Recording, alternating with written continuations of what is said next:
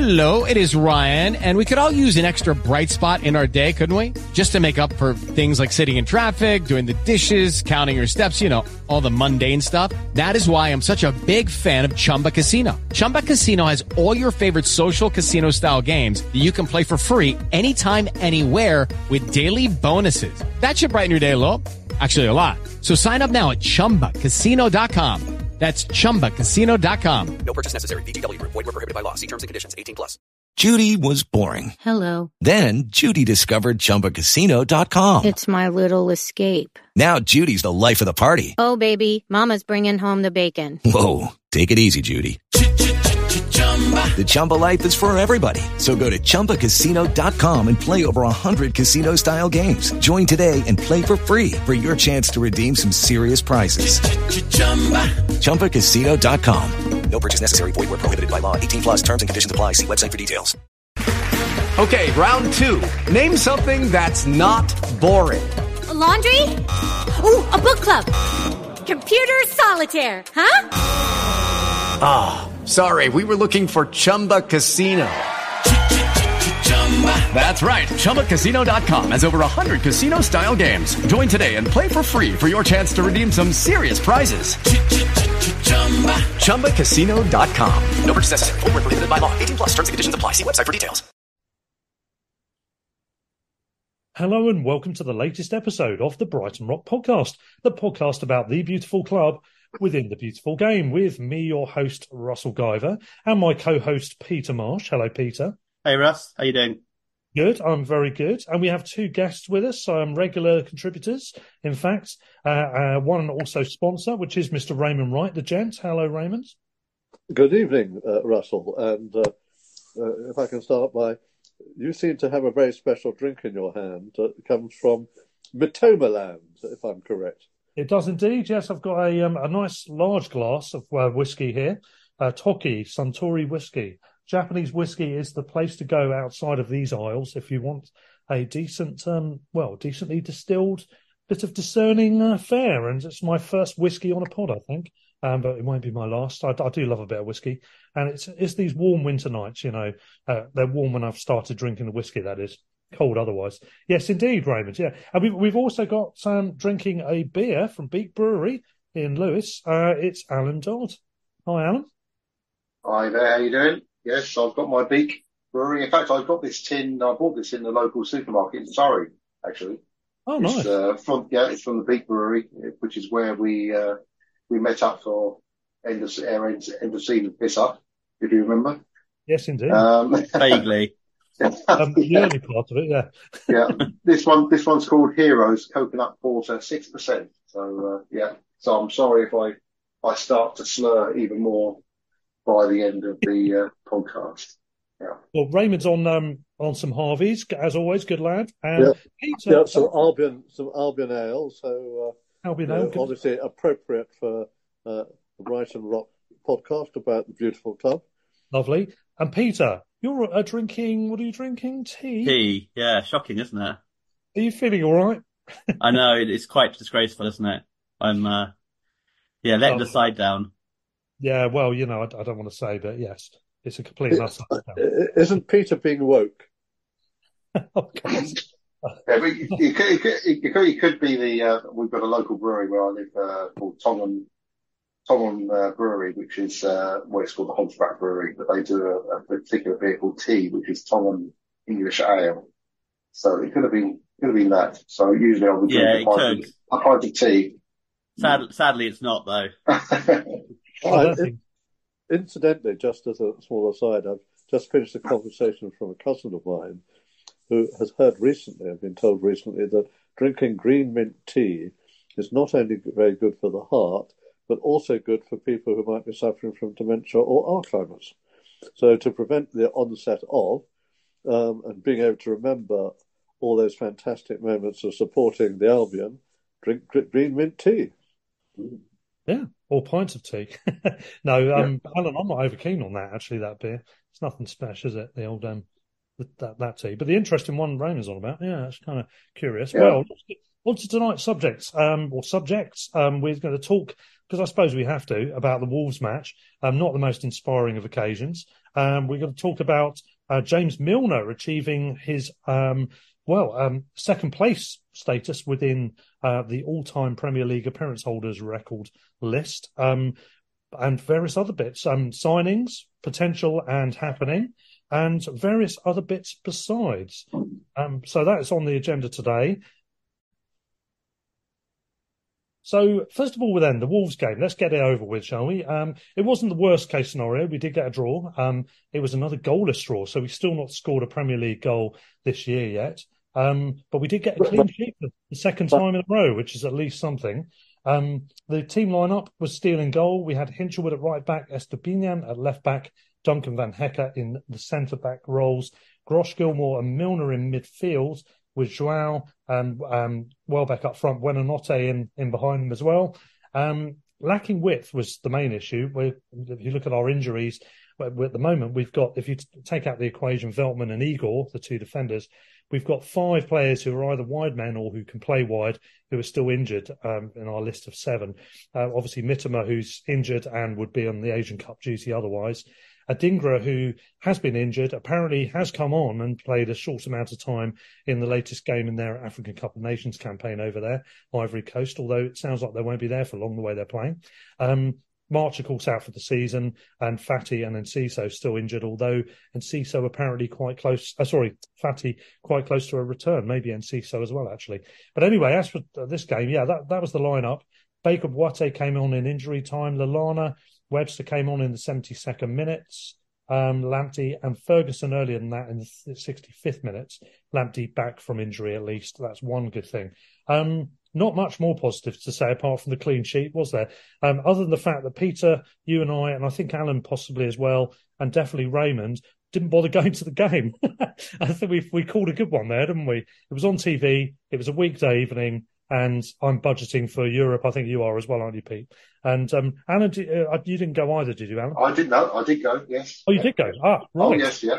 Yeah. No, I took my wife to Eastbourne, my old hometown. She went to see her sister, so yes, I drove down there beforehand, and then drove back and met up with Dave Townsend at the Swan. Well, I picked him up from Pembrokeshire and drove over there, so it was nice. Yeah. And yeah, that was. It was quite a good night out, apart from the game itself. What the result. But, yeah. Yeah, we've got this thing, haven't we, where at the moment there's a lot of good passing play. I mean, we still look exceptionally good when we're passing the ball around, intricate little balls here and there, going in between players, finding space. The whole build-up's great. And even in the final third, we're doing almost Barcelona circa 2010 style, kind of passing into the lines and finding little nooks and crannies to keep the passing moves going. But ultimately, despite doing that extra bit, we're still not getting the final ball through. It just didn't seem to break for us, did it? We just couldn't find the space. We certainly lacked for the wide angle on things. But intensely frustrating, even though it's a better kind of standard of football than we've had in the past, perhaps. Peter? Yeah, I think the big problem for me was, obviously the lack of width was huge, but given that, I don't understand why we didn't take more shots. I mean, there was an obvious one at the end where Pedro should have shot in the area, clearly, but generally, why not take more pot shots from outside the area? If it's not quite working, if we can't quite play the final ball, take a shot. It might take a deflection, it might, the keeper might miss it or something, it's worth a go, give it a go. And that's where I think, especially we miss Enciso, because he's one who is happy to take a shot, and give it a go. But yeah, he would have been a real bonus on today, on Monday. And yeah, I think sometimes it is a little bit like Arsenal of the old days at times. We just want to pass it in and get the perfect goal, when actually sometimes just take a shot. Especially someone like Pedro, who's been so good in front of goal recently and should be so confident. I don't understand why he didn't shoot first time pretty much on that one in the area later on. Yeah, well, we'll go to Raymond next, because, I mean, Raymond, I don't know if you'd agree with that, but I think the frustration for me is that Mitoma has been off colour and I think has suffered for not having Purvis there. As soon as Purvis is back, Mitoma's injured, and that side of it hasn't helped. And Ciso, certainly, that Peter's mentioned, he can open up games from out the blue, can't he, as well? It is frustrating. And ironically, Arsenal scored 5 goals against Palace, poor old Palace. We'll talk about them later as well. But But yeah, I mean, generally they have had some problems with that, Arsenal, and we have as well, certainly at the moment. Would you go along with that? And what else do you want to say on the matter? I think I would in generally. I mean, not so much that we didn't have width. The problem is the width that we had was the best way I think I can describe it is I went to Italy one time, on the early times, and I was working out of one of the top international accounting firms' offices, and I asked the secretary there to organise me to get a train somewhere, and I asked her to get me on the express train. What I didn't understand is in Italy, express is the dead slow one and stops at every station. Then you have this the rapide, which is the semi-fast, and the super rapide, which is the quick. And I felt that we were on the equivalent of the express train in Italy and stopping at every station. And there was one good example quite early on where the ball went up to Milner.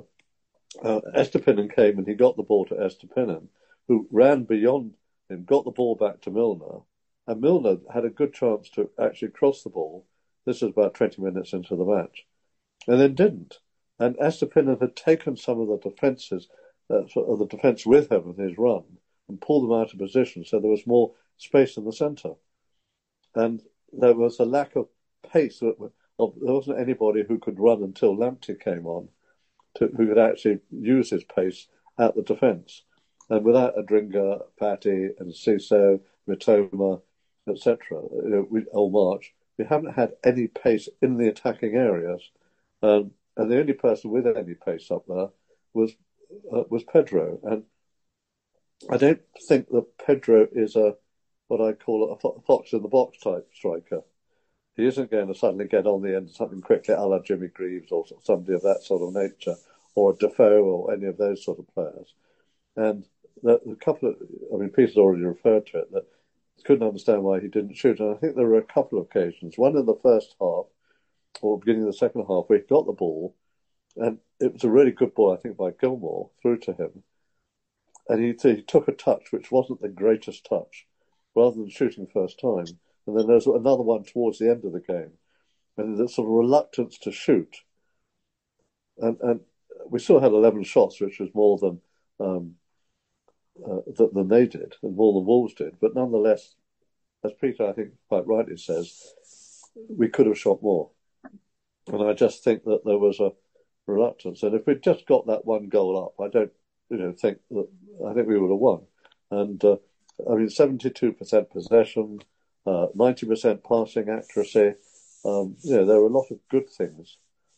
And incidentally, you said we hadn't scored, in the Premier League this year, but equally we haven't conceded in the Premier League this year. And one of the things I've noticed is that because we haven't got the wingers, the opposition full-backs are pushing up more, and therefore it's squeezing the space around the halfway line. If somebody like Steele does a long clearance, therefore it's harder for him to use the long clearance as a let-out.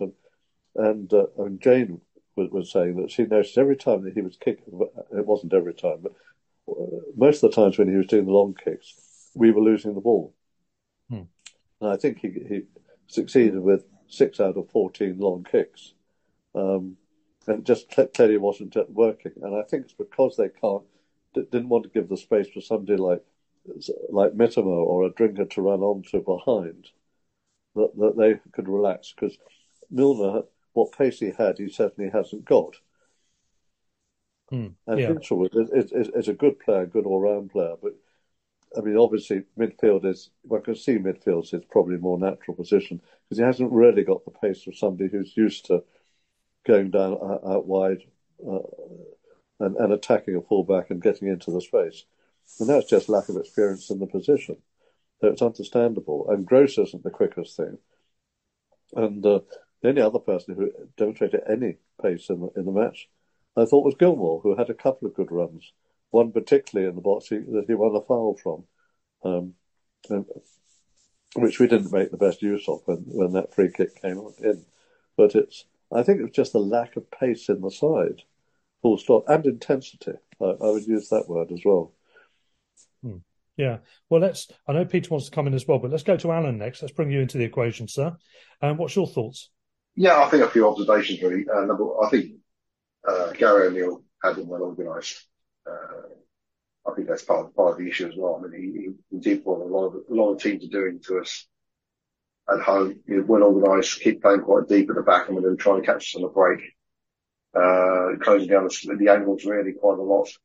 And I'd agree with Peter about taking shots. There's a few occasions where I felt they could have taken a bit of a pot shot. I think Milner had a chance in the first half. The other player I think that I'm a little bit not concerned about, but I think he is improving. But I think there's something that he's lacking, and that is Buonanotte. I think he does kind of get the ball in some good positions sometimes, and maybe if he could take a bit of a snapshot rather than playing the simple ball, I think he should try that. I'm not sure whether that's in his armoury really, but that's something he's got the speed of mind to do. I'm not sure, but that's another observation. Another one was it looked as though they've been practicing some new set piece routines. They have this kind of combination of Purvis and Gross at corners, where Purvis was actually taking the corner rather than Gross, just to keep the opposition thinking a little bit about what was going to happen. And actually Purvis put a few nice crosses through, which was quite good. So I think it was disappointing. I mean, I felt quite flat at the end. I haven't actually watched the highlights. I don't know why. I just don't want to watch them really. It's almost like a defeat for me, unfortunately. They were quoting, if I can just interject for a second, they were quoting before the game or somewhere or during it, the high passing accuracy of Van Heck on the commentary. And they were saying that Van Heck's passing accuracy the season is higher than Rodgers and Manchester City, which was clearly intended as high praise.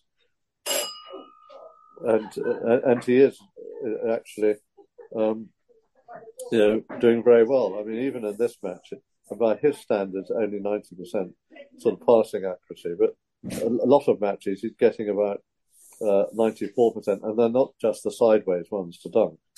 I mean, in the West Ham match, he tried 3 long passes and actually found his target in all 3. So, that's obviously very encouraging that he's doing something. Also, I know, Russell, you and I had a conversation. We were a couple of weeks ago after the West Ham game, and we were trying to remember the last Brighton centre-back who'd done the sort of run that Van Heck did to set up Pedro's fourth and Pedro's second goal in the cup match. And I think we were both agreed last time it was Lawrenson. Yeah. So, sort of 44 years ago or something. So, I mean, Van Heck seems to just, in a sense, get better and better as a player. Yeah. Peter? I was going to say, Dunk did a similar run for his goal at Fulham, didn't he, in that league game in the promotion season? He beat a few players to that knockout and then headed in the rebound afterwards himself. Mm-hmm. So that was a pretty good run. In terms of Wolves, I think I'm not as negative as, or not as disappointed as I think Alan is. Maybe because partly I didn't waste an evening and go to the game. That's part of the reason. And kept my leave back for other options. But I think my more positivity is down to the fact that Wolves are one of the top form teams in the league. Yeah, they looked dangerous on the counter. I thought we had some big gaps and actually still had a really good game, made some good saves. Yeah. And I think the interesting thing for me is that if you look at the Wolves away game, they actually had equally good chances and didn't take them either. And at 1-0, they had some really good chances to make it 1-1. And it was only, we were arguably a bit fortunate to go in at half-time 1-up still. And then obviously routed them in those 10 minutes second half. So they're not a bad team, Wolves. And people, they're only 3 points behind us. It's not a terrible result. We got a draw. We didn't concede. That was a big thing. The longer it went on, you could see them nicking it on the break. So we held firm. We didn't concede. And we got a point. And I actually don't think it's a bad result considering the players we got out, or especially in attacking positions. Yeah, I think that's a good point because I think Wolves are a very good team. I agree. Yeah. I mean, Gary O'Neill's a good manager. I think he was unlucky at Bournemouth to lose the job. Yes, Bournemouth have taken a gamble and it's working so far. I think they're doing well. But Gary O'Neill's a good manager. We've seen some of the tactical discussions that have been broadcast on Sky, I think it was, and he looked pretty impressive from that. But just generally, he sets the teams up very well. They're incredibly well organised, incredibly well disciplined. Defensively, they were superb, and they really, we were, as I said, we were... Well, barring one thing.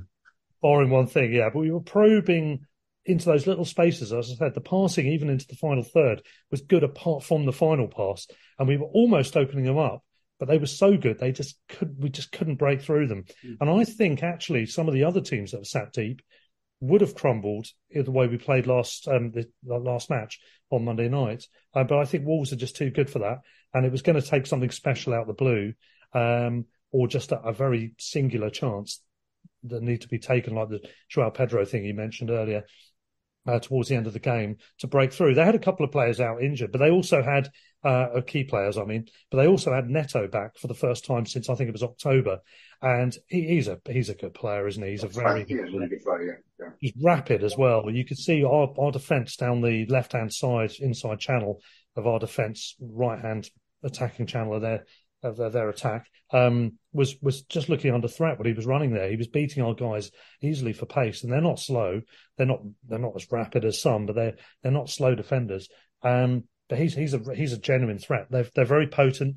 De Zerbi mentions that I think he listed 3 or 4 players, Sarabia being one of them, obviously Neto and a couple of others. And he was talking mainly about the attackers when he referenced who was a danger and who was an impressive player for them. They're a very good team, and they're in form, as you said.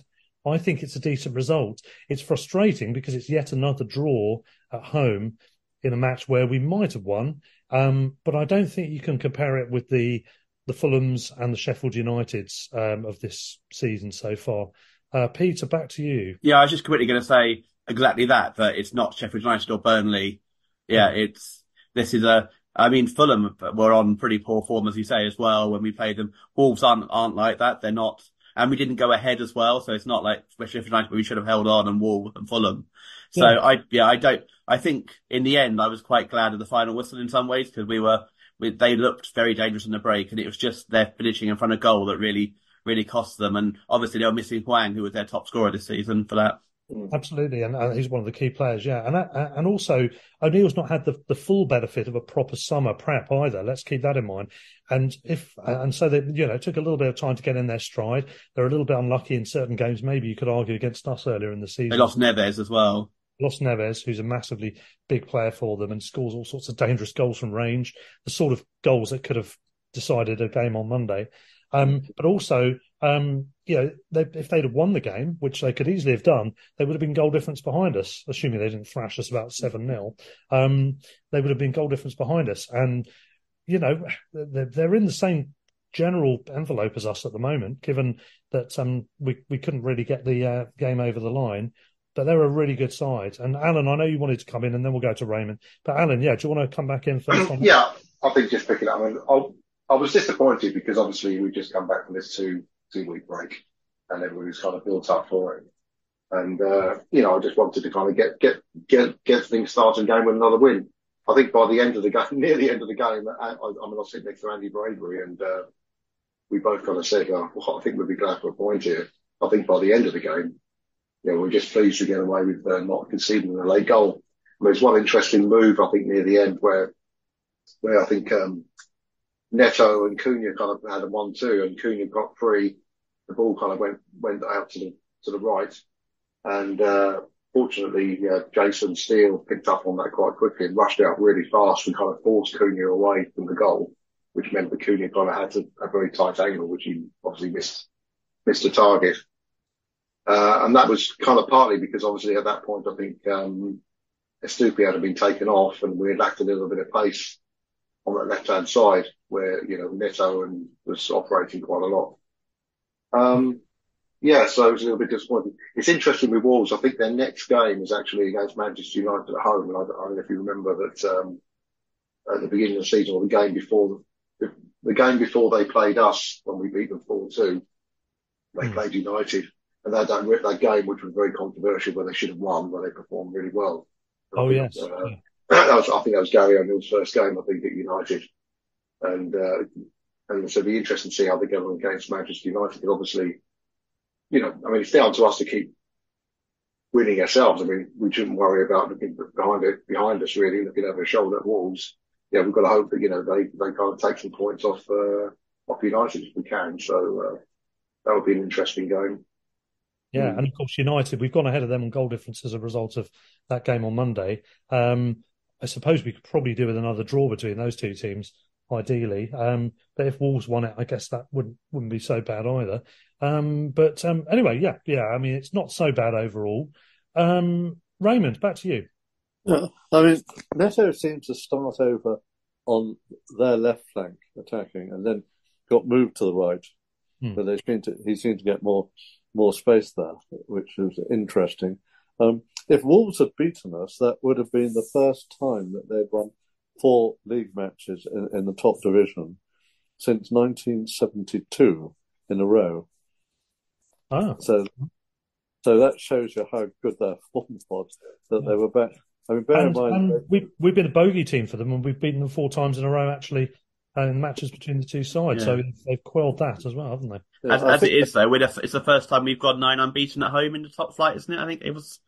Yeah. That was a lot of draws in that, but still, 9 top flight games in a row unbeaten at home, still pretty good. Yeah, the problem is that we've now drawn, I think, 8 games out of whatever the number is, 21, which is more than any other team in the league. And it's just having that extra clinical finisher. I'm still feel to a degree that all the rotation that we've done has not helped people build up partnerships, and I think that makes a difference. That in the final ball, just the understanding of where somebody's going to be, rather than actually having to get it accurately to him. It's being able to pass the ball into the space in front of the player rather than at him. And I think it'd be interesting to see to what extent we get more continuity of selection going forward. And I actually thought, I know Welbeck had one good shot which was deflected over and I think would have been on target. But I thought Welbeck was slightly disappointing. I mean, Pedro might not have shot and things, but I thought he sort of came on. He seems to have this habit of come onto a game in the second half, Pedro. But Welbeck didn't seem to come onto a game, if that makes sense. Yeah. Which I thought was disappointing because he arguably looked sharper when he first came back from injury than he looks now. I mean, that header he scored, that goal, when he first came back was a top class, world class header. We haven't really seen a finish of that quality from it. I mean, be it saved or just missed, really since, which I think it's a shame. I called up with Sorry, go on. Yeah. I was going to just say I'd quite like to see Ferguson have a sort of a consistent run of games with Pedro to see how they could form a partnership. Yeah.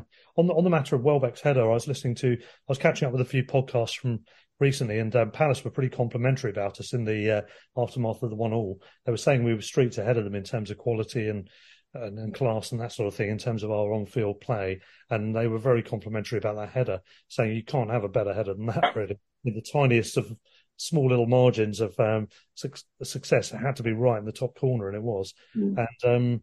And I think they had no complaints, really. They were quite glad to get away with the point. Anyway, that's obviously in the past.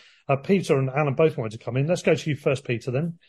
I was just going to say, I think the draw thing is easily explained by the number of European games we've had and the injury list. And I think we're just maybe lacking. Ferguson's not really hit top form since that Newcastle game, arguably. He got injured after that and he's been ill, I think, as well at one point. And I think he's not quite connected in terms of being sharp. He's had a couple of really good goals where he's taken them well. But in terms of his overall play, he's not quite hit the heights of last season at times. And that may be also partly because players have been not around.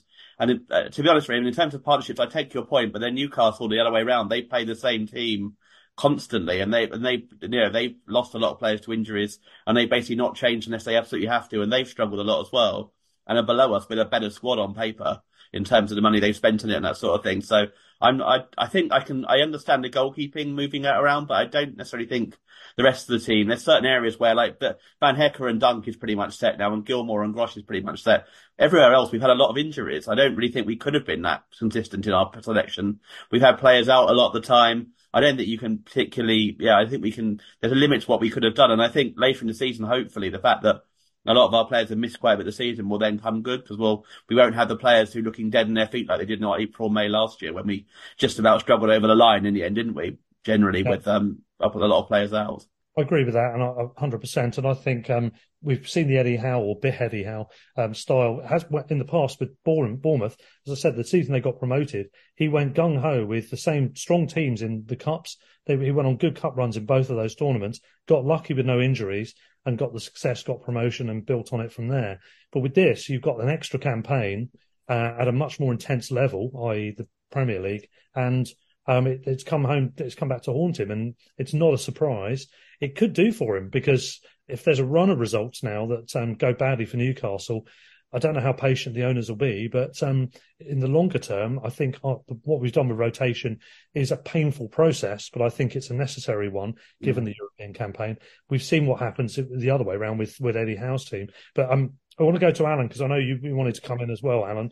And just wanted to... Sorry, yeah, go on. Yeah, I'm just going to mention really, it's nice to see Tarek come on. Which is unfortunately he didn't really get the ball much. We still focused a lot of their attention on their left hand side rather than finding good action moves for him to get involved on the right hand side. But it's good to see him play, and also the fact that he played further up front, more of a winger really, with Hinchelwood behind him. So that was an interesting thing that deserved a try. Yeah. Yeah, and the other point I was going to say, I mean, I've been tracking, if you like, our performance this year compared to the same fixtures last year. And I think at the moment, unfortunately, with teams that obviously were in the Premier League last season, we're minus 8 points at the moment against equivalent fixtures. I think we're +1 at home and -7 away. So that's really showing us that why we're 7th and where we are, but we can't complain where we're 7th. We're still within touching distance of the European spot. We just got to put a run of wins together, and we could be back up there. So I think things are going well.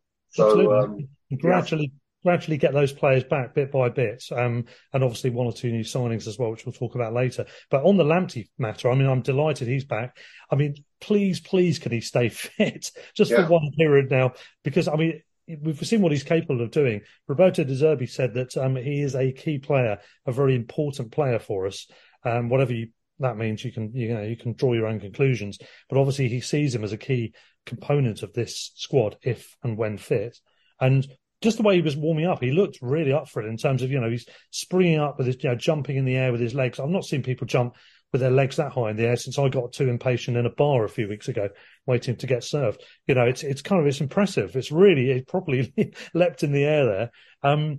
But I think that's great. The other thing I wanted to ask you though, Alan, was with regard to the atmosphere. Do you think that there's a bit of a malaise it sounded pretty quiet from the TV, obviously because I wasn't at the game unusually, didn't get the proper comparison you would have done.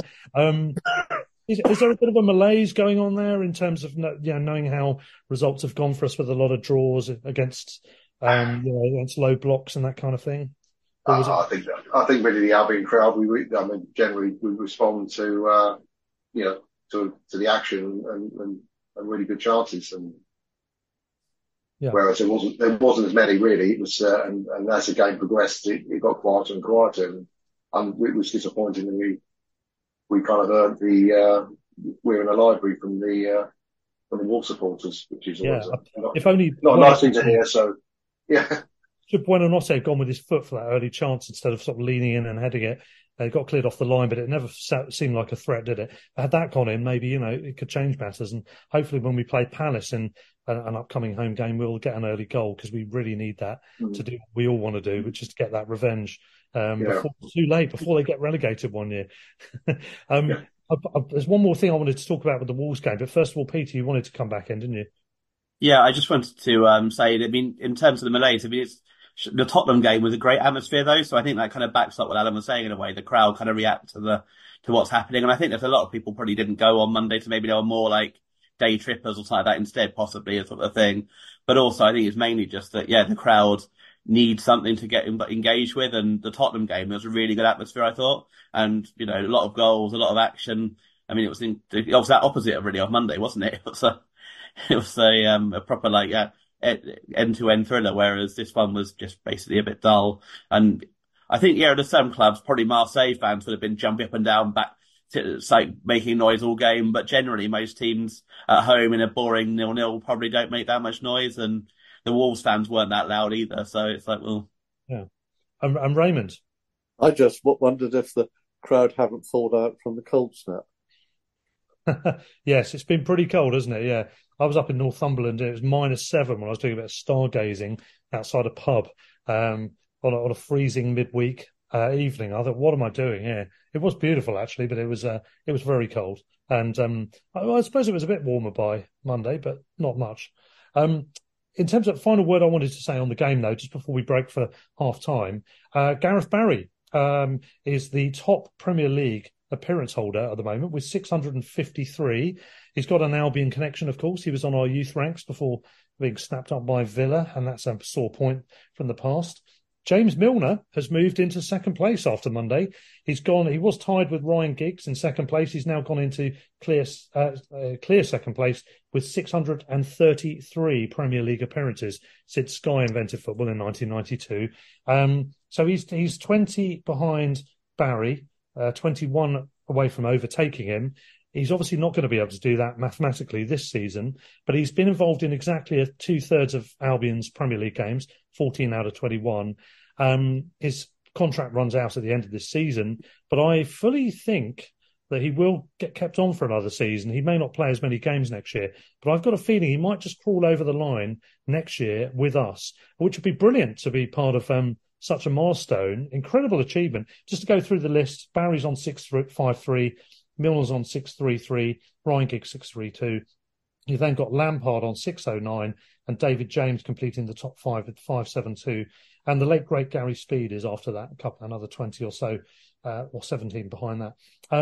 Incredible achievement. Obviously, a bit of a downbeat interview after the game when they talked to him about it, because, of course, when all said and done, he wants a good result to be talking about. That would have changed his mood when talking on that subject. So he was quite modest, but probably just through the means of the result that we've had that night. But it's an incredible achievement, isn't it? I mean, Raymond, do you want to go in on that first? Yeah, I think it is. And I think somebody was saying on the Sol website that they think there's a 1-year option, 1 year with a 1-year option to extend. And I wonder to what extent whether he'll get the 1-year option might depend on Lallana, because I'm just wondering whether Lallana will hang up his boots and just concentrate on coaching after this season. And I think to have two sort of mid-30s, 30-plus type people at the end of their career taking up a space in the squad might be one too many. But if Lallana has moved into coaching, I think keeping Milner as an experienced player on the pitch, and one who, as you pointed out, done 14 out of 21 games in the PL, tends to stay fit more often than he isn't. I think Milner might be the better option, because we have got, apart from Buonanotte playing at number 10, which Lallana obviously can do, we have Cisse who can come in there, Pedro can play there. It looks as if if we were to keep Fati, obviously big question mark, Fati can certainly play there, probably our best option at number 10 when fit at the moment for this season. There's less need for Lallana, but having somebody who can play sort of further forward on the left or the right for that matter, not so much at fullback, but can do a job in an emergency, I think actually there is a role, and he still seems to be fit enough to do so.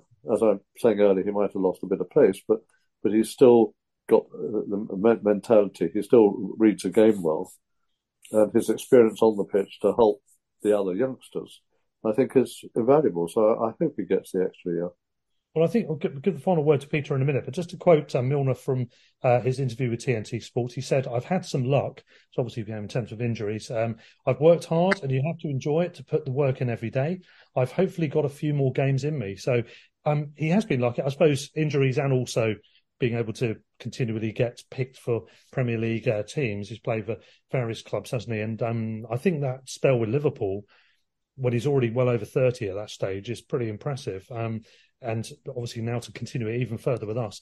I think he has had some luck along the way. He obviously made his debut when he was only 16 for Leeds, and he's been there for pretty much the entirety of the Premier League, which is madness. He's 38 years old now, so it's a 22-year career, which has allowed him to be able to get to that number.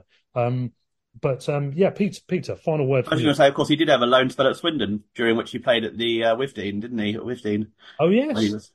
When he was first at Leeds. So, just picking up on the number 10 thing, I think you're missing someone very important in the number 10 role, mainly because he's kind of been forgotten because he plays everywhere else. But I think our best number 10 is Pascal Grosch. And I think that the big issue for me this season is we haven't had a defensive midfielder in there, which then means he has to play further back and sit back. And him and Gilmour are neither of them defensive midfielders, which means there's been that big gap between central defence and midfield, which has meant that we're really exposed at the back and teams are creating chances. And that's been the problem that we've had all season, that we've talked about, that we've not replaced Caicedo effectively. Balaba's not quite done it yet. He is 19. It's not surprising that, given his experience, that he's not come in and done that. For me, Pascal Grosch is our best number 10. Behind him, I'd say Enciso, given the form he was in when he got injured. Yeah, that's all very good points. And I mean, even though he's had to have a lot more defensive considerations this season, he still scored 4 goals and 9 assists. He's created incredible, and obviously created a lot of other dangerous chances that have been put away as well. Isn't it his record still that only De Bruyne has created more chances in the Premier League since he joined us? Yeah, which is insane. I mean, Which tells you, and they've talked about him a little bit in recent weeks, but it tells you that overall he still is underrated, I think. Yeah. Even by Germany, they've started to put him in the national team now, but only recently. And I think overall, for some reason, he's just one of those personalities, one of those personas, one of those characters who somehow goes under the radar, maybe to his own detriment in terms of international call-ups. But overall, he's been arguably our greatest ever signing, pound for pound, in terms of value, in terms of longevity, in terms of what he's given to the game. It's been absolutely a sensational signing. Yeah. It's been absolutely brilliant. I was going to break for half time, but I know Raymond's itching to come back in now, so we'll let you have the final word, Raymond. I agree with Peter about the defensive midfielder. I think that's a very valid point, and so we haven't replaced Caicedo. And it has made a difference undoubtedly. And Believer, as you say, hasn't got there yet. And it took time for both Caicedo and McAllister to be bedded in, and it will with Believer undoubtedly. I think the real disappointment this year, if one had to say there was a disappointment, is Dahoud. And whether they thought Dahoud would be able to do a job back there, but he's hardly featuring in the squad, let alone anything else. I'm not even sure if he was on the bench. I don't think he was on Monday. And that wasn't in the squad. And I think it says it all. And it is the one disappointment. This leads into the second half, I know, that I'm pleased that we got Parker. But actually, I'm slightly disappointed that we haven't tried to get a defensive midfielder. Because I think with that defensive midfielder, I think Peter's hit the nail right on the head. I think it make a huge difference, and I think we would be up in the top 4 or 5 certainly if we'd had that defensive midfielder. And I'm surprised we're not trying to get one now, and we're doing a bit of a patch-up job in terms of a defensive midfielder for potentially for the rest of the season, which might just stop us achieving a lot. I mean, we could have, with a defensive midfielder, could have a stellar season. And there are still 17 matches to go in the PL. There's the Europa League. Hopefully, there might be more from the FA Cup, but we don't know. There's a lot to play for. Yeah, indeed. And you've had the final word, and now to give Alan the final word in the first half. Well, no, I was just going to go back to Gross because I heard somewhere that Zerbi had his templates for his team sheets printed out. He's got a little pad, he writes down the names of the players. And on the template, he had pre-printed Gross at the top, so he didn't have to write that particular name. Yeah, so just unclear which position he starts in. Exactly, but I mean, he's just he's always on the team sheet. He'll never be missing. Actually, just to round off, I'm going to have the final word. A bit of Brett and his Gross thumbs up. Gross thumbs up all around. It's completely unrelated to the album, but it is related to another thing I love. My missus is on the way home from work at the moment as we record this. She sent in a message saying, it's presumably copied from a social media thing, saying, exciting news. Phil Turner of Turner's Pies will be on this year's Apprentice. We are thrilled to share some exciting news with you. Our managing director has been selected as a candidate for this year's edition of The Apprentice. As a family-grown business, we couldn't be prouder of his incredible achievement. I mean, I don't watch many reality TV programs, but I do watch Traitors I've got into this year, and The Apprentice is good fun for the freak show value. But I'm actually going to be genuinely rooting for someone here, I think, because Turner Pies should get them on a sponsorship deal here, shouldn't we? But they are fantastic pies, based in Rustington and then Broadwater in Worthing. They are really nice pies, really good. It starts next week as well, The Apprentice. Yeah, so I'll be looking forward to that. That's great. I didn't realise he was on. You'll probably get knocked out first now. I'll turn it off after that. well, Russell, for next time you're down seeing your parents, can you buy a couple for us? I'll put an order in. Yeah, absolutely. Yeah, obviously there's a commission involved and a referral fee. Yeah, that's fine. Not a problem at all. £50 a pie. Yes, Yeah. Brilliant stuff. Right. On that note, we better have a break for half time. In part 2, we'll talk about signings, the transfer window, and some other stuff to do with Ivan Toney and Palace and various other bits besides. So coming up in part 2 after this short break.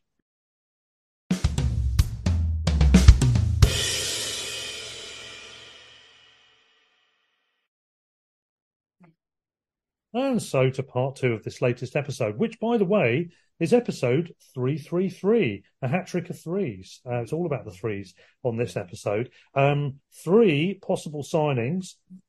That's a tenuous link. One of them is confirmed that we already knew was going to happen, which is Mazzillo has officially been confirmed, and he's gone out on loan for the rest of the season to Vitesse Arnhem, which is fine.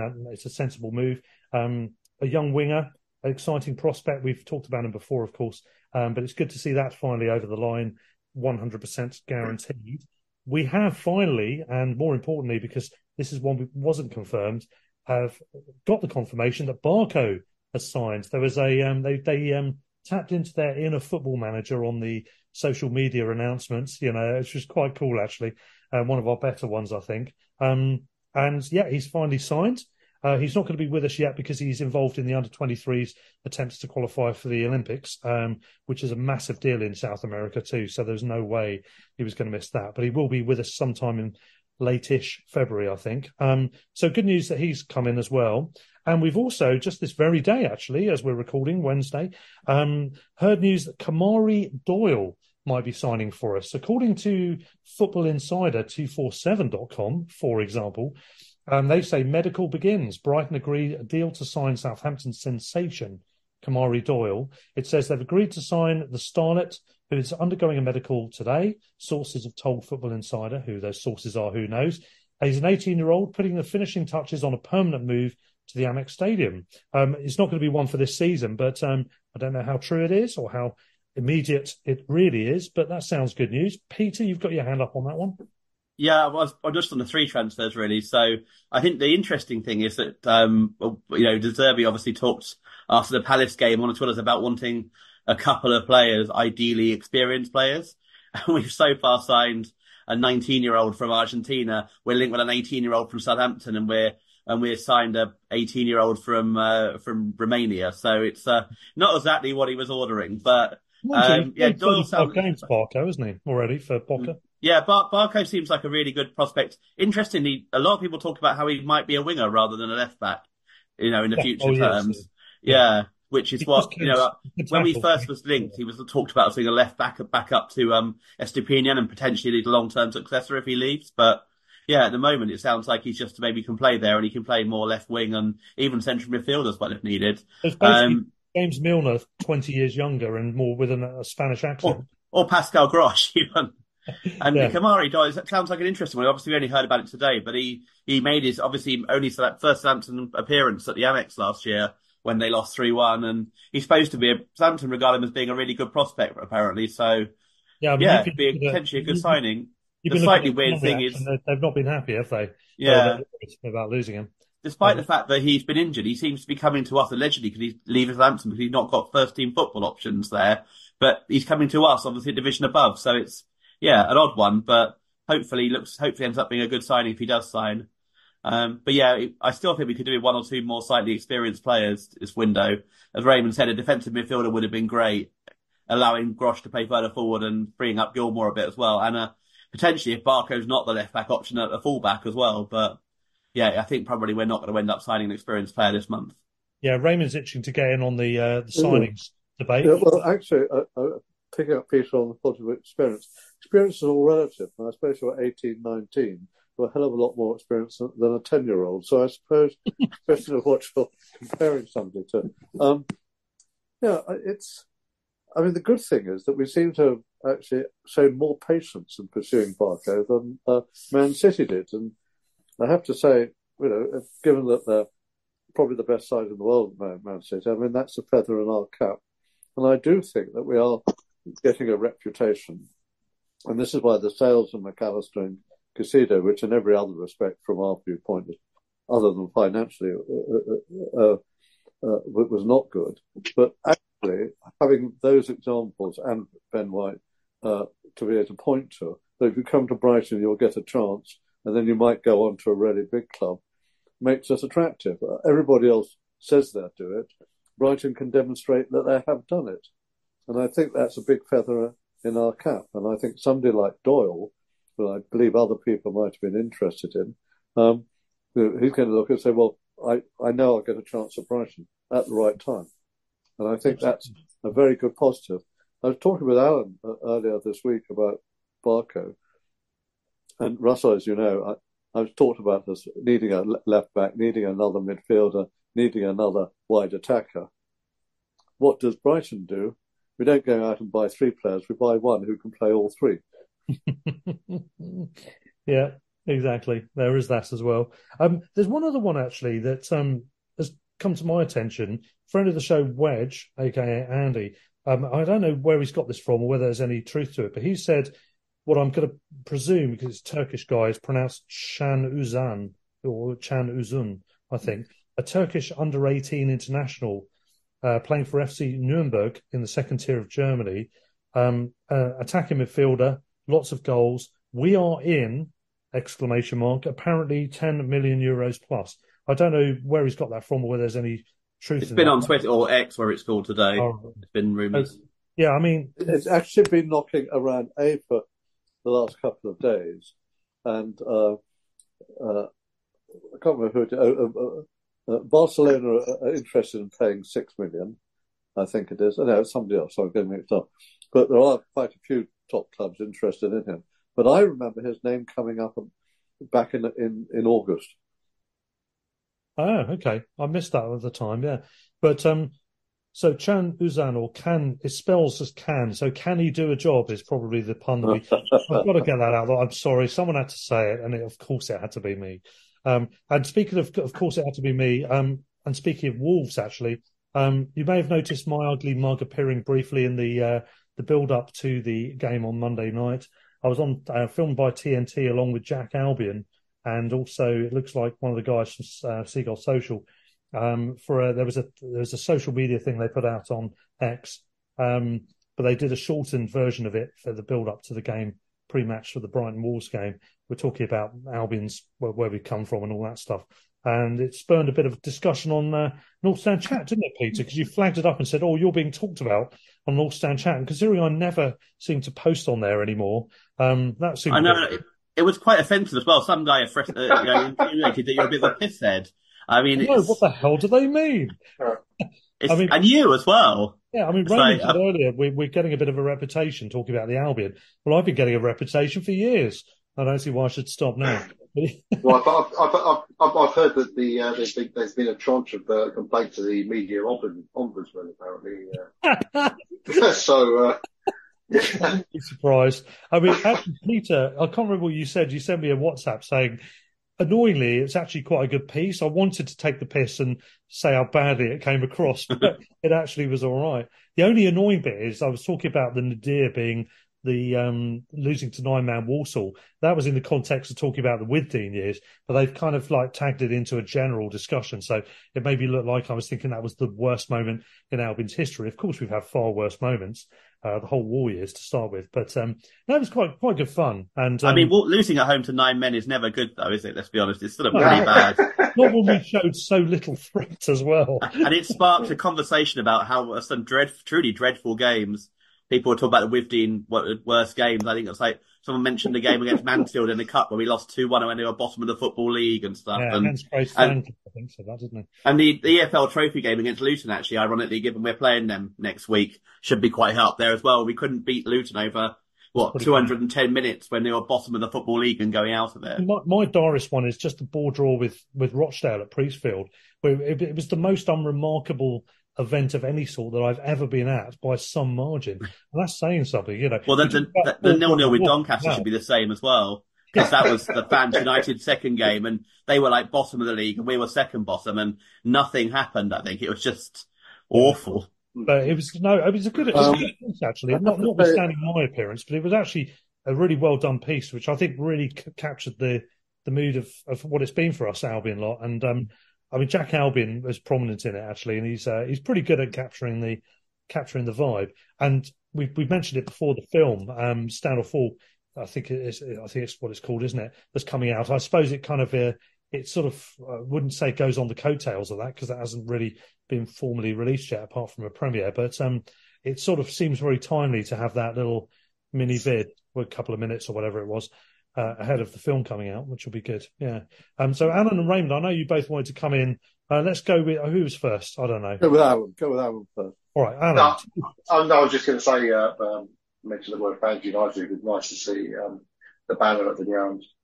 Yes. in support of Reading, which is there was some comments made by Reading fans as well saying they appreciate it. We've had our differences, haven't we, in divisional rivalries and stuff. But you know, when it comes down to it, you don't want to see owners like that who are just refusing, despite being very wealthy men, refusing to pay wages, screwing around with general normal company running costs protocols, not paying wages on time. You know, if you can't do that, you should never have got into it in the first place. Or if you found yourself in that position, you should have got out sooner. And I've got every sympathy with Reading fans. We'll come to Raymond in a minute, but I think Peter wants to tag on to that. I was going to say, just very quickly on that, I think, didn't he fail the Premier League's fit and proper person test and then somehow pass the EFL's one? He tried to take over someone who was in the Premier League, like Hull or something like that in the old days or something like that. Yeah. Failed their test, but somehow passed an EFL one, which is, crazy. I mean, how did he, How can he be fit to run a league club but not a Premier League club? Well, I suppose the simple answer to that is the Premier League have their own remit, and it's PSR, it's profit and sustainability rules, and the EFL's got FFP, which is basically from the UEFA's FFP remit. Why should it be different? I don't know if it should be different, really. Surely the same high standards should be aspired to and insisted upon for every football league club. But anyway, there we go. Raymond. Just picking up on that point first, of course, the Saudi owners of Newcastle got turned down initially by the Premier League, so they had to restructure the whole thing. It's such a shame that they let it go through the second time. But actually, what I was going to say was that Brighton losing to Walton under Brian Clough was a fairly dire moment, and probably the low of his managerial career. Or even more so than the 8-2. Against Bristol Rovers. Yeah. Well, I think so, because it was, they were a lower league side, and I think the ignominy of it meant that Clough decided going down south was not a good idea. It's all relative, isn't it, Ray? Because he scored 4 goals against us when Middlesbrough beat us 6-4 in that first season in what was then League Two, now the Championship, having scored 5 goals against us in the 9-0 win in the first match of that season. It is all relative, because on that North Stand chat debate sparked a sort of like a mini discussion about, well, how do you quantify the worst? What is the idea? And actually, the aforementioned wedge was I remember him seething, absolutely seething about a game. I think it was in League One when we were starting to turn things round? And then we just did not turn up at Carlisle. I think we lost 3-1. And he said it was the most abject performance in terms of effort, cohesion, and any kind of focus at all that he'd ever seen. Which I was there that day. That was dreadful. Yeah. And I mean, when you factor in the travel involved to go from Brighton, let's assume most fans are coming from somewhere in Sussex or thereabouts, or at least London, in your case, Peter, all the way up to Carlisle, to see that bad a performance where the players don't look like they even can be bothered, that surely is worse than a cup set where, we just got caught being casual. Yeah. And there's context as well around it, even with results, because I think the worst I've ever felt after a win was on that Huppier season when we beat Wigan 1-0 and Wigan were also rubbish, and we scored in about the second minute and then were absolutely awful for the 88 minutes. They did everything but score. We just sat back and held on desperately. And it kind of at the end you were like, well, that hasn't really solved anything except got us 3 points. And it's probably kept Huppier in a job for a bit longer. And it's the most fed up, normally after a win, even if it's a poor performance, you're on a high because we won. But I just felt really down after that win because, Huppier was clearly not the option there. He wasn't the answer. And we were so dreadful in winning. It was just, we got completely outplayed by a team who were bottom at the time pretty much. And didn't deserve a win. It was great. I think this deserves further discussion in the summer, maybe when we do one of our summer pods, worst ever, whatever's, or best ever thing, isn't it? Stay tuned for that one, folks. That could be a short one. How many weeks are we putting aside for that episode? Yeah, well, we can make it an 8-parter, couldn't we? There's so many abject performances, so little time. So in terms of, we want to move the discussion on to talk about other things from the weekend. Ivan Toney, now, obviously he's been banned from 8 months for, 230-something betting offences, which is kind of, interesting. There's 2 or 3 things I want to talk about with regard to this. First of all, he always scores against Forest, so I should have predicted him to score, should have put bets on it, etc. And of course, sure enough, he did score against them, and they got the win. So he's already had a key role in making a difference as soon as he's come back to a Brentford side that I don't think will go down because of the quality of the 3 teams that have come up, plus the implosion of one team at the moment, which we're quite smiling about, and the possible points deduction of 2 other teams, Everton, who have already had a points deduction and are now facing a potential other one, either this season or next, and Forest, who are also in the firing line. But nonetheless, he's made an immediate difference. But he was fated as this great, this grand returning hero almost, the way it was billed at the grounds with the crowd, billboards outside, this, that and the other. It was mentioned by Rory Smith on the Monday Night Club on BBC.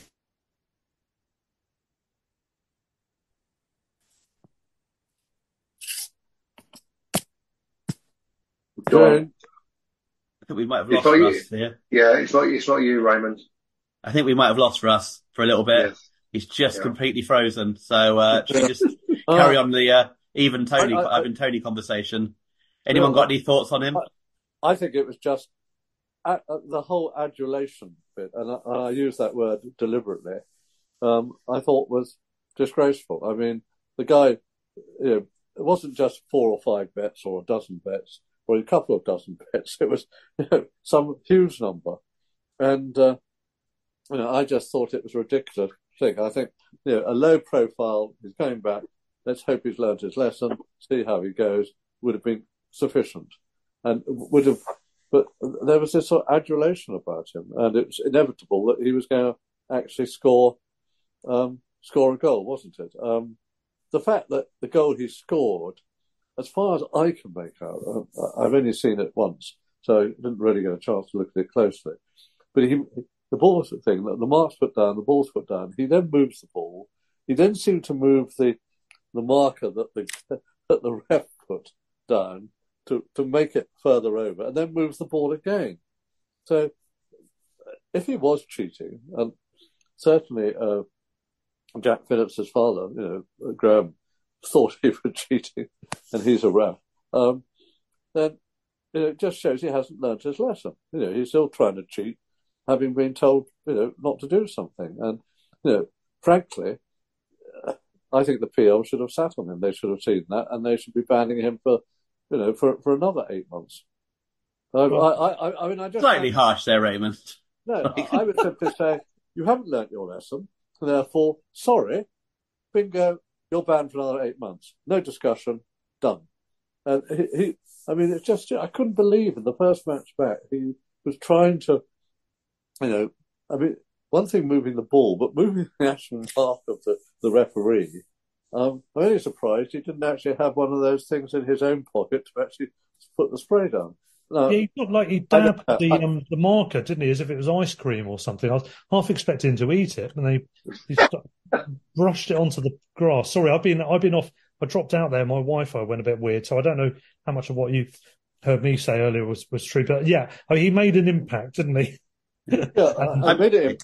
I mean, what I said, you may not have heard, Russell, is I thought the adulation was ridiculous, and the fact that he then appears possibly, question mark, I've only seen it once, to have cheated was not flavoursome. And I mean, strangely enough, none of the Forest players complained about it. So yeah, well, Peter, I mean, he's a bit of a cad, isn't he? He's a bit of a character, Ivan Toney. Yeah. I think he's got a bit of attitude, hasn't he? I've noticed in some of his interviews, he comes across well in general, articulate enough, makes his points, seems reasonable, but he seemed quite snippy about the way he got banned before. He didn't initially admit the charges, and then he did.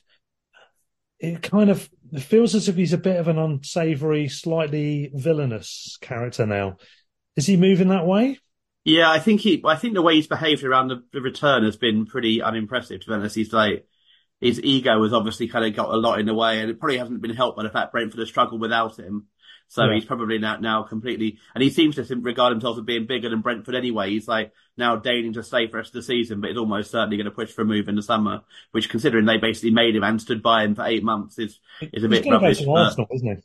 If they and to be honest, the free kick thing, I thought Forest were a bit dozy anyway, to be honest. What on earth Hudson-Odoi was doing, standing a little bit from the wall, I'm not quite sure what his point of that was. No one seemed to be looking at what was happening. No. Apparently you can move it a little bit. You can move the ball a little bit. Whether he moved it more than you're allowed to, I don't know. I didn't know you could move it. He very matter-of-factly said, "Oh, you can move it a yard, can't you?" He said it as if that was a fact. It was quite amusing. And then Sam Smith on Sky Sports was going, "Oh, I believed him," because he said it with such conviction. She's not the greatest pundit, to be honest. But he also, in another interview, said you're allowed to move it half a yard. So he suddenly toned down what he was saying. You can now move it 20 yards. You were not allowed to move the ball from where it's stipulated. I mean, you can move it within the arc, I suppose, of the spray. Yeah, that's what I was kind of getting at. I wasn't actually taking the piss so much. You can move it within the arc, because you can move on a penalty spot. Presumably on a penalty, you can move the ball around the penalty spot when you're positioning it, can't you? As long as it's still on the spot. Same with the corner. But the issue for me is partly is obviously whether it's, I don't think he moved obviously excessively. Even if you can move it a little bit within the arc, it was definitely not right, and he shouldn't have done it. But also Forest, move the arc itself. Yeah. But Forest also were dozy, and they should have just woken up to it. And what Hudson-Odoi was exactly doing, I don't know. But he was standing there randomly with a massive gap. He wasn't covering anyone. There wasn't any point to him being there. And the keeper was just completely in no man's land, just not really, kind of, I thought they didn't help themselves, Forest. I'm not defending Tony's actions and that sort of thing. I think he did cheat overall, and it isn't a good look. But also, can I just say on a separate note, what a goal from Maupay. Yeah, well, absolutely. Yeah.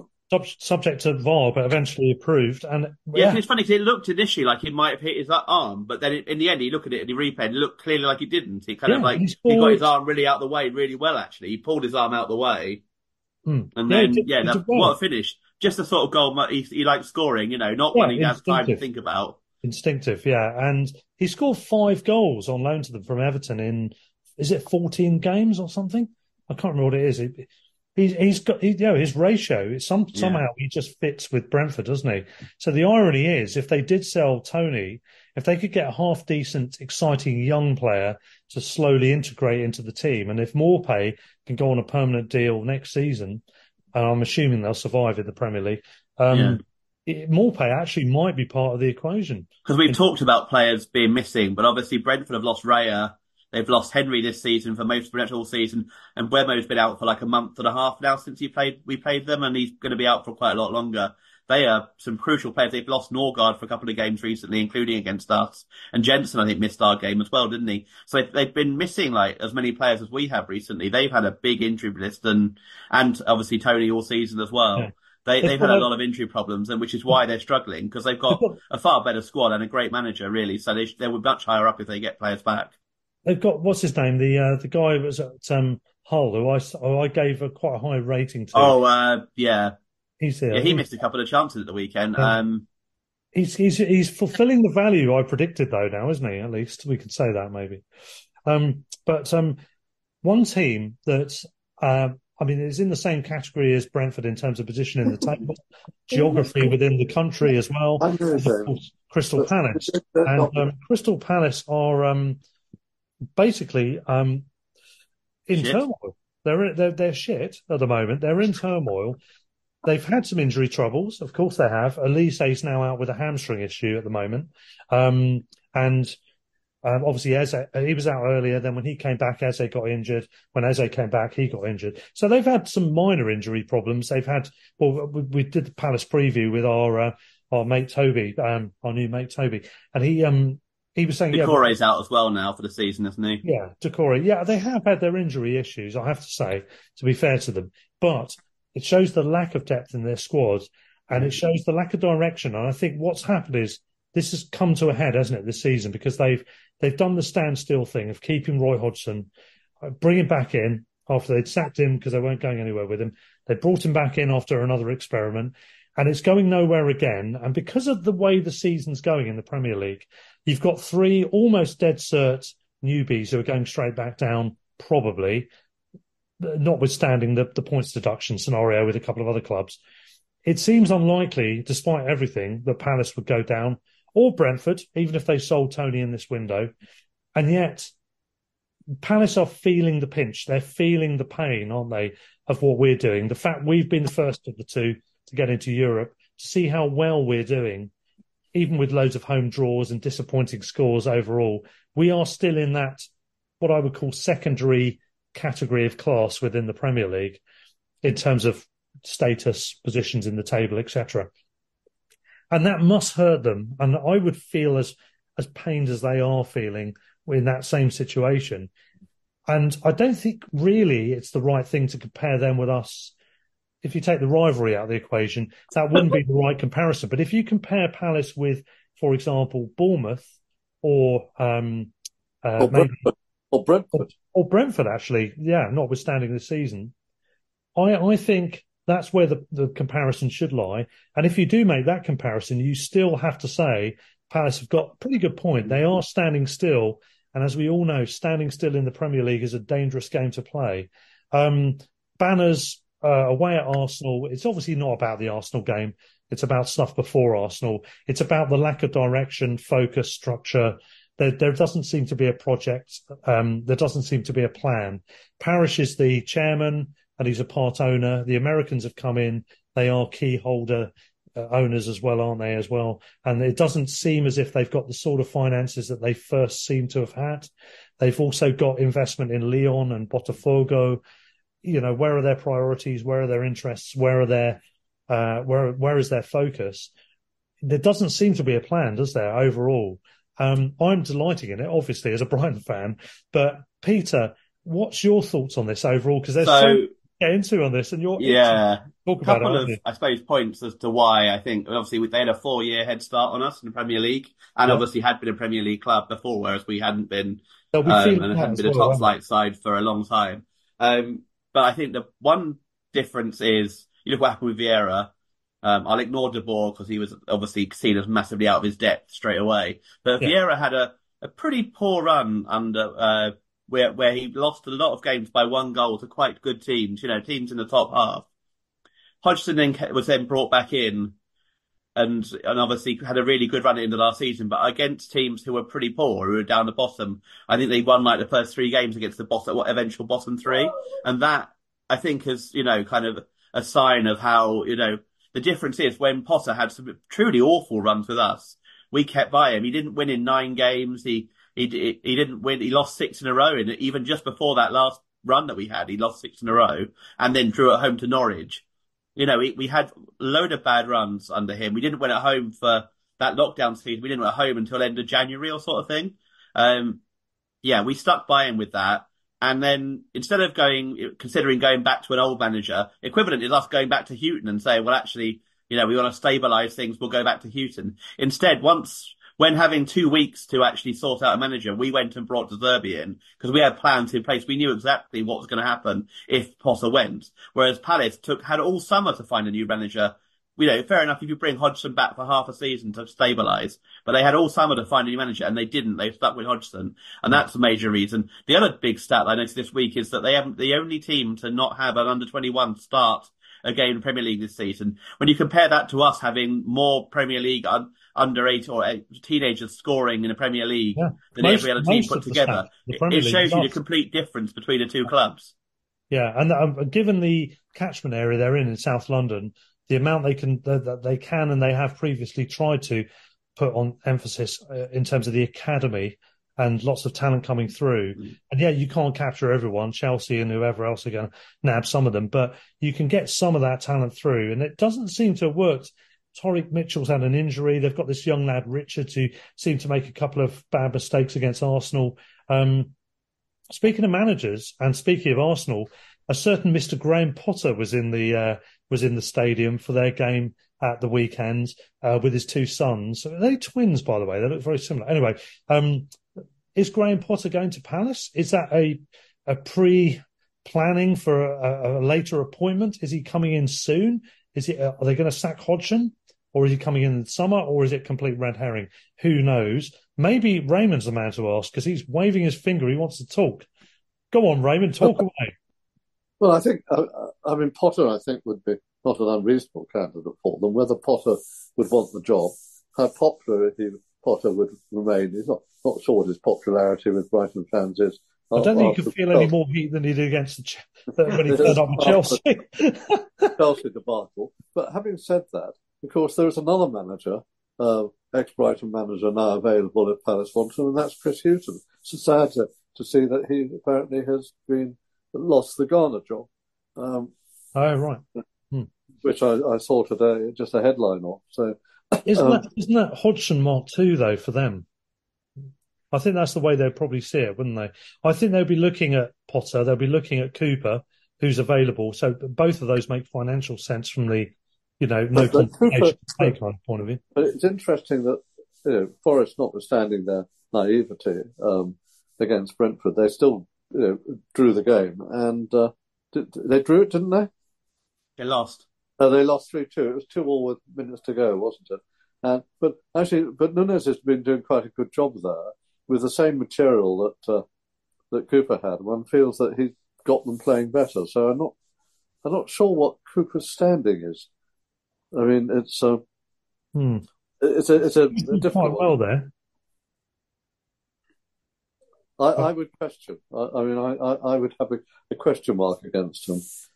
Presumably, Palace wants somebody who is going to be able to cut it in the Premier League. So I think that's difficult. But who they'll go for, I don't know. I'm going to bring you in, Alan, on this now as well. But we talked about Cooper. We talked about Albion connections. Potter, you've got Luke Williams, who's just he's done a fantastic job at Notts County, and he's now taken the job back at Swansea, where he was in a more junior role before. You've got Russell Martin, who doesn't have an Albion connection in terms of the club, but he's a Brighton boy, he's a Brighton fan, and he runs an academy in the local area, who's doing a fantastic job with Southampton. Could Potter, Cooper, Williams, or who I just said, I've gone out of my head already. Luke Williams, you said no. The other one was Liam Brasilia, who's doing a good job with Hull, again a Brighton connection, or someone who doesn't have a Brighton connection, which would probably suit Palace more. Someone like Kieran McKenna with Ipswich. Lampard? Well, Lampard's terrible. I would be furious if I was a Palace fan. I think McKenna wouldn't be till the end of the season, though, would it? Because I don't think he'll go well. He's not going to. Yeah, no chance. And I think Ipswich have a good chance of going up in the playoffs. Even if they don't, I'm wondering if he might see it as business unfinished as well. He might stick with them. We don't know what sort of character he is. But all of those, there's a lot of good potential young managers that would fit the bill. Would they go there? Because the problem is the perception of Palace's lack of ambition, lack of finance, lack of focus, isn't it? Alan, over to you, sir. Well, I mean, you're talking about Albion connections. I think you, as a manager, you haven't named really, which I think would actually suit Palace down to the ground. Got an Albion connection, looking for a job. I would like to put forward Sammy Huppier. Sorry, I'm just pretty choking on my whiskey there. Give me a moment. To be fair, he couldn't do worse than De Boer, could he? So, what about actually? That's true. He was ahead of his time a little bit, I think. We hadn't quite got the players to play the sort of way he wanted. Well, his fullbacks were ahead of his team, that's for sure. Anyway, no, the other thing I wanted to mention was that an interesting benchmark for us will be, I think, our under-21s are playing Palace's under-21s in the next few days. It's the next game, so and it's I think it's away at wherever Crystal Palace play. I think, incidentally, South East London. Just as an aside, I just saw that our women were currently drawing 0-0 with Charlton in the. I don't know if the matches have kicked off yet, but or just started at 7 o'clock. I think it started at 7, didn't it? Well, talking about that stuff, I mean, the women's team got through. Admittedly, it's a bit of a scrape, but they got through against Bristol City, which is a key result for them. 3-2 in the end. They were 3-1 up. So they've distanced themselves, I think, they're 6 points ahead of the relegation zone, which is good. It's looking good so far in what, remember, is quite a short season in terms of games. In terms of survival again, and Melissa Phillips is doing a good job, and I think it's going to take time. And we've got some interesting signings. We've got some other new signings coming along, which is nice. The under-21s, Harry Howells, and I can't remember the name of the other guy. We got 2 15-year-olds who are regularly... Simmons, is that Simmons? Simmons and Howells, who are playing regularly for the under-21s. They're only 15. And I know part of that's due to do with loans and people on the bench for the seniors and various other things, but still quite impressive for the future. Yeah, and actually it's quite a good chance to mention the fact that, of course, they're playing Wycombe next week in the quarterfinals of the EFL Trophy as well. And the other one that seems to be mentioned quite a lot, I think he's maybe 16, is Joe Knight as well. He's been mentioned a few times as coming on for the under-21s and looking really good as well. So we've got some... Well, of course, I mean, it's a lot of these young, the actual under-21s are playing for the first team squad. So, it gives opportunities to younger players to come in and play above their level, and they seem to be really stepping up generally. So I saw Knight playing in a couple of games. One of them was in the international competition that we were playing. I can't remember which foreign club it was playing, but Knight looked really good. I was very impressed with him. In midfield, he looks one of those players who seemed to have time when he was on the ball. More time than other players, if that makes sense. So hopefully we'll... Now Hinshelwood's come through, we'll have more and more kind of actually locally born players who've come through the academy. So, of course, we're only just getting to the point where these players joined the academy when we really opened it and restarted it. So, up to now, it's been players who've maybe joined at like 15 who've kind of become the ones who joined when we were in the academy. But now there's like the actual truly, the ones who are like Hinshelwood's age actually joined when we pretty much opened the academy up. So hopefully it'll be much more of a kind of, conveyor belt now coming through. Incidentally, Howells is a cousin of Hinshelwood. Yes, that's right. Yes. I picked up on this the other day. Because his father is married to Adam's sister, Hinshelwood's sister. So the good thing is he's got a lot of people in the game round him. His father was on Arsenal's books. He played in some of the lower leagues a little bit. Obviously, his uncle manages Worthing. He's got obviously Jack playing at Brighton, so there is that sort of footballing family, and I would like to think he'll keep his feet on the ground because of that. Yeah, and the other thing on Russell Martin, by the way, he was on BBC 5 Live.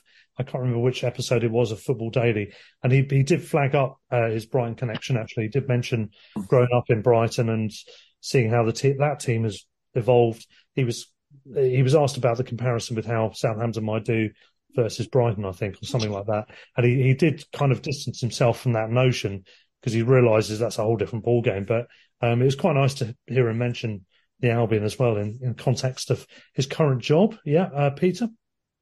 Just on the mention of signings we were talking about as well, we're looking at an Australian goalkeeper from the sound of it to add to our list of young keepers. And what made me think of it was, despite the fact that Southampton beat Swansea 3-1 at the weekend, apparently Rushworth was in team of the week for one of the Championship teams of the week because he played so well against Southampton.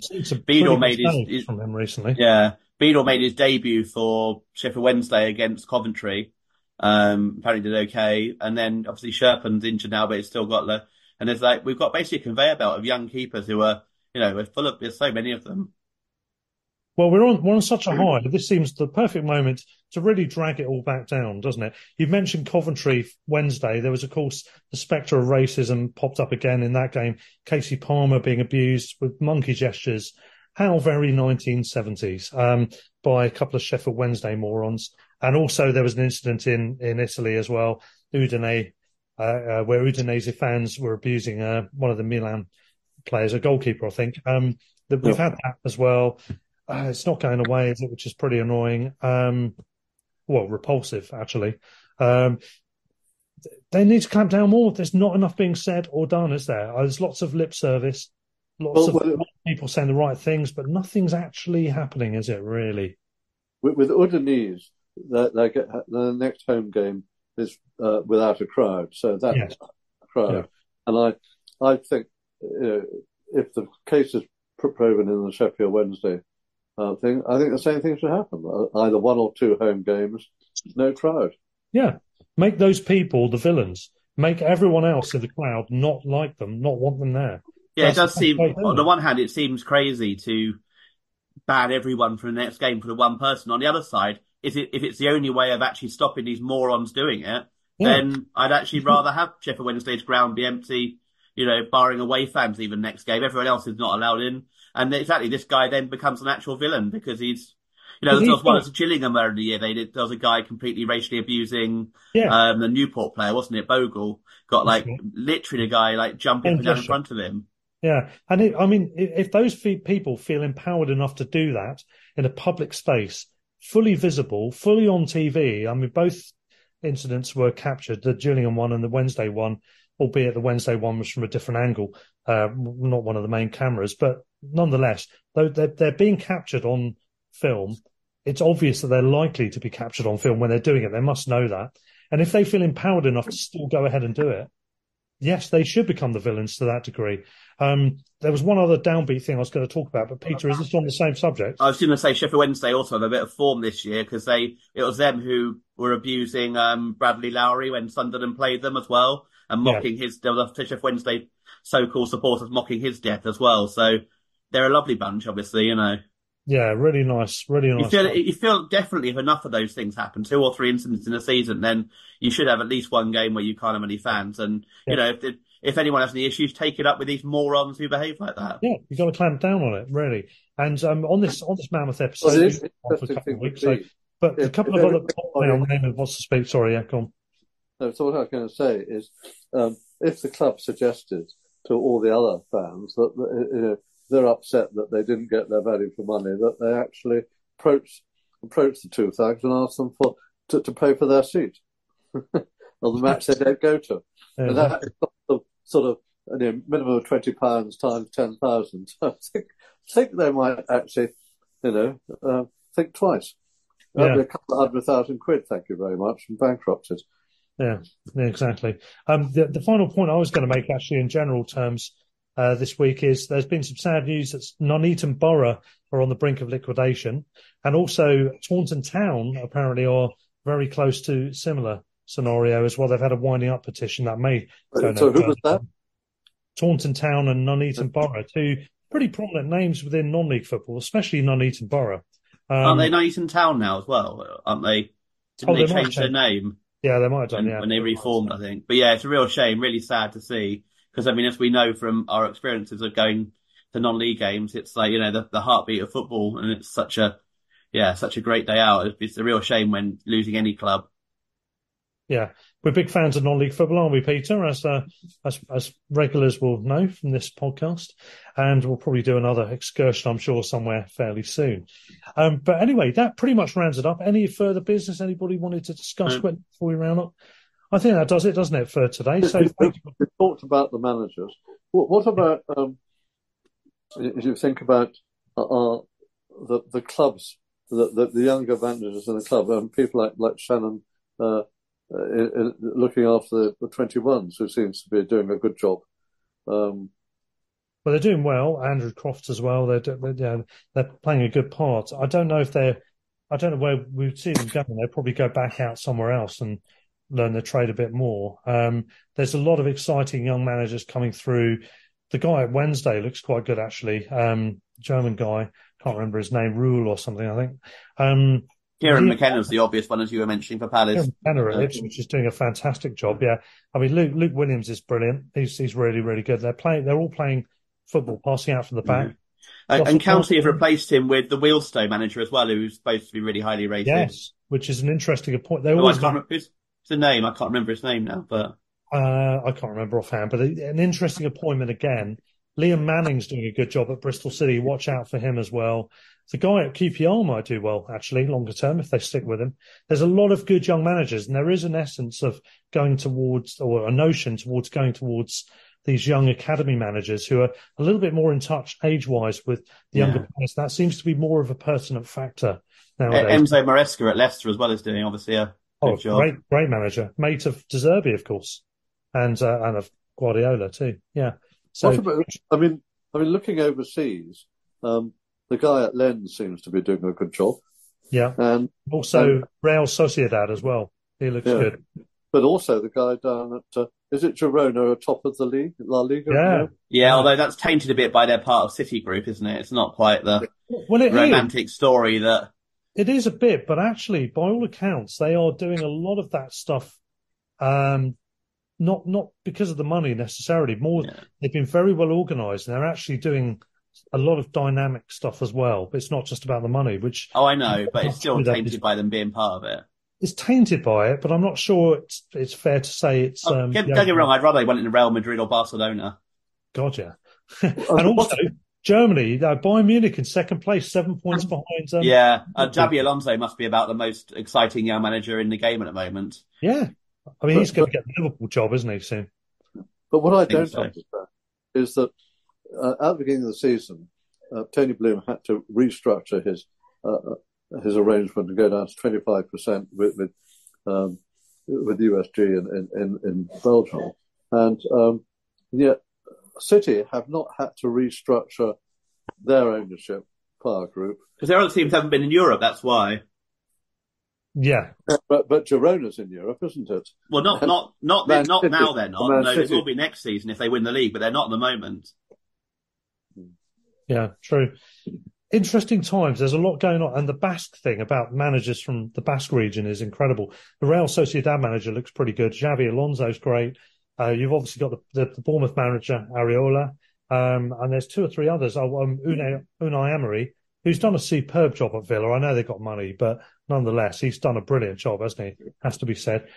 It's a real rich hunting ground for talent, managerial and coaching talent. Peter, it's incredible to think compared to like number of people in that region compared to England and how few truly great English options. I mean, on the basis that Southgate maybe leaves this summer potentially after the Euros. If we want an English manager, there's really only Howe and Potter, I'd say, who are in any way qualified to take it on from him. And even neither of them have won the thing. So it's like, it is Potter really failed in his one big job, and Howe is struggling a little bit at Newcastle now, although did do well last season. It really, it's just, shocking that we've got so few. Look at Italy as well. The number of Italian managers around the world who are incredible and are massive names. And you compare it to over here, and we just don't have, partly because Premier League clubs don't tend to appoint English managers, but then partly the other way around because English managers don't tend to be good enough as well. And it's, we're really short of quality English managers compared to a lot of the other countries in Europe. I could see Beheady Howe getting the England job quite soon. And if he does, because he's probably been sacked by that point by Newcastle, there's a lot of talk in senior media circles about Jose Mourinho, who's been sacked by Roma, who I find the most objectionable. I think I've used the C word on this podcast to describe him in the past. I cannot abide the man anymore, to be honest.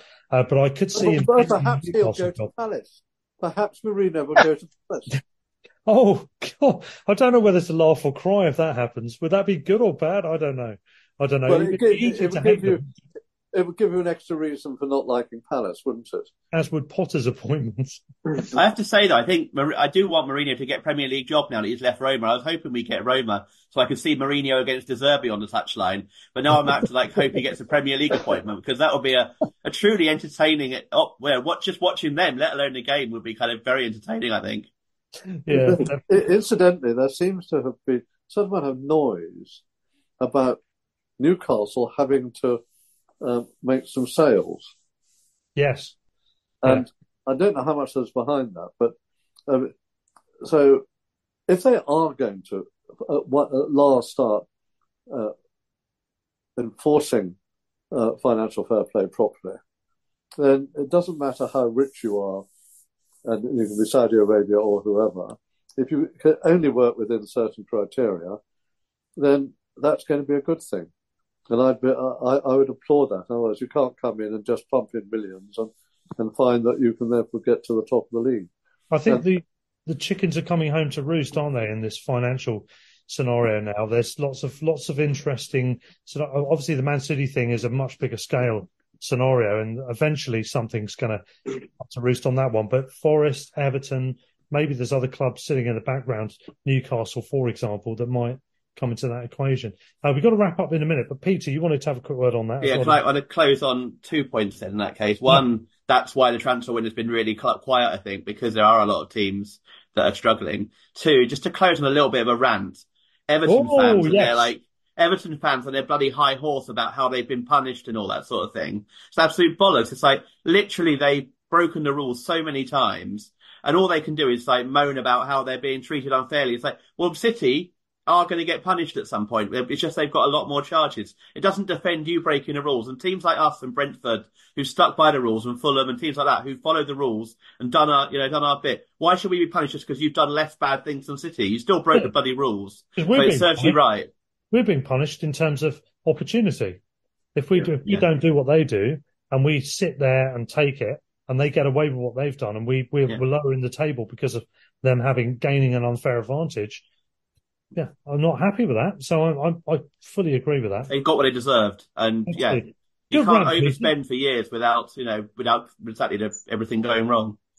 Good rant, a good way to end it. Raymond, Alan, Peter, thank you for joining me, everybody. Hope you enjoyed it. Thank you very much. Very good. Yeah, most enjoyable. Thank you, Russell. And gentlemen, stand or fall? Up the Albion. Sports Social Podcast Network.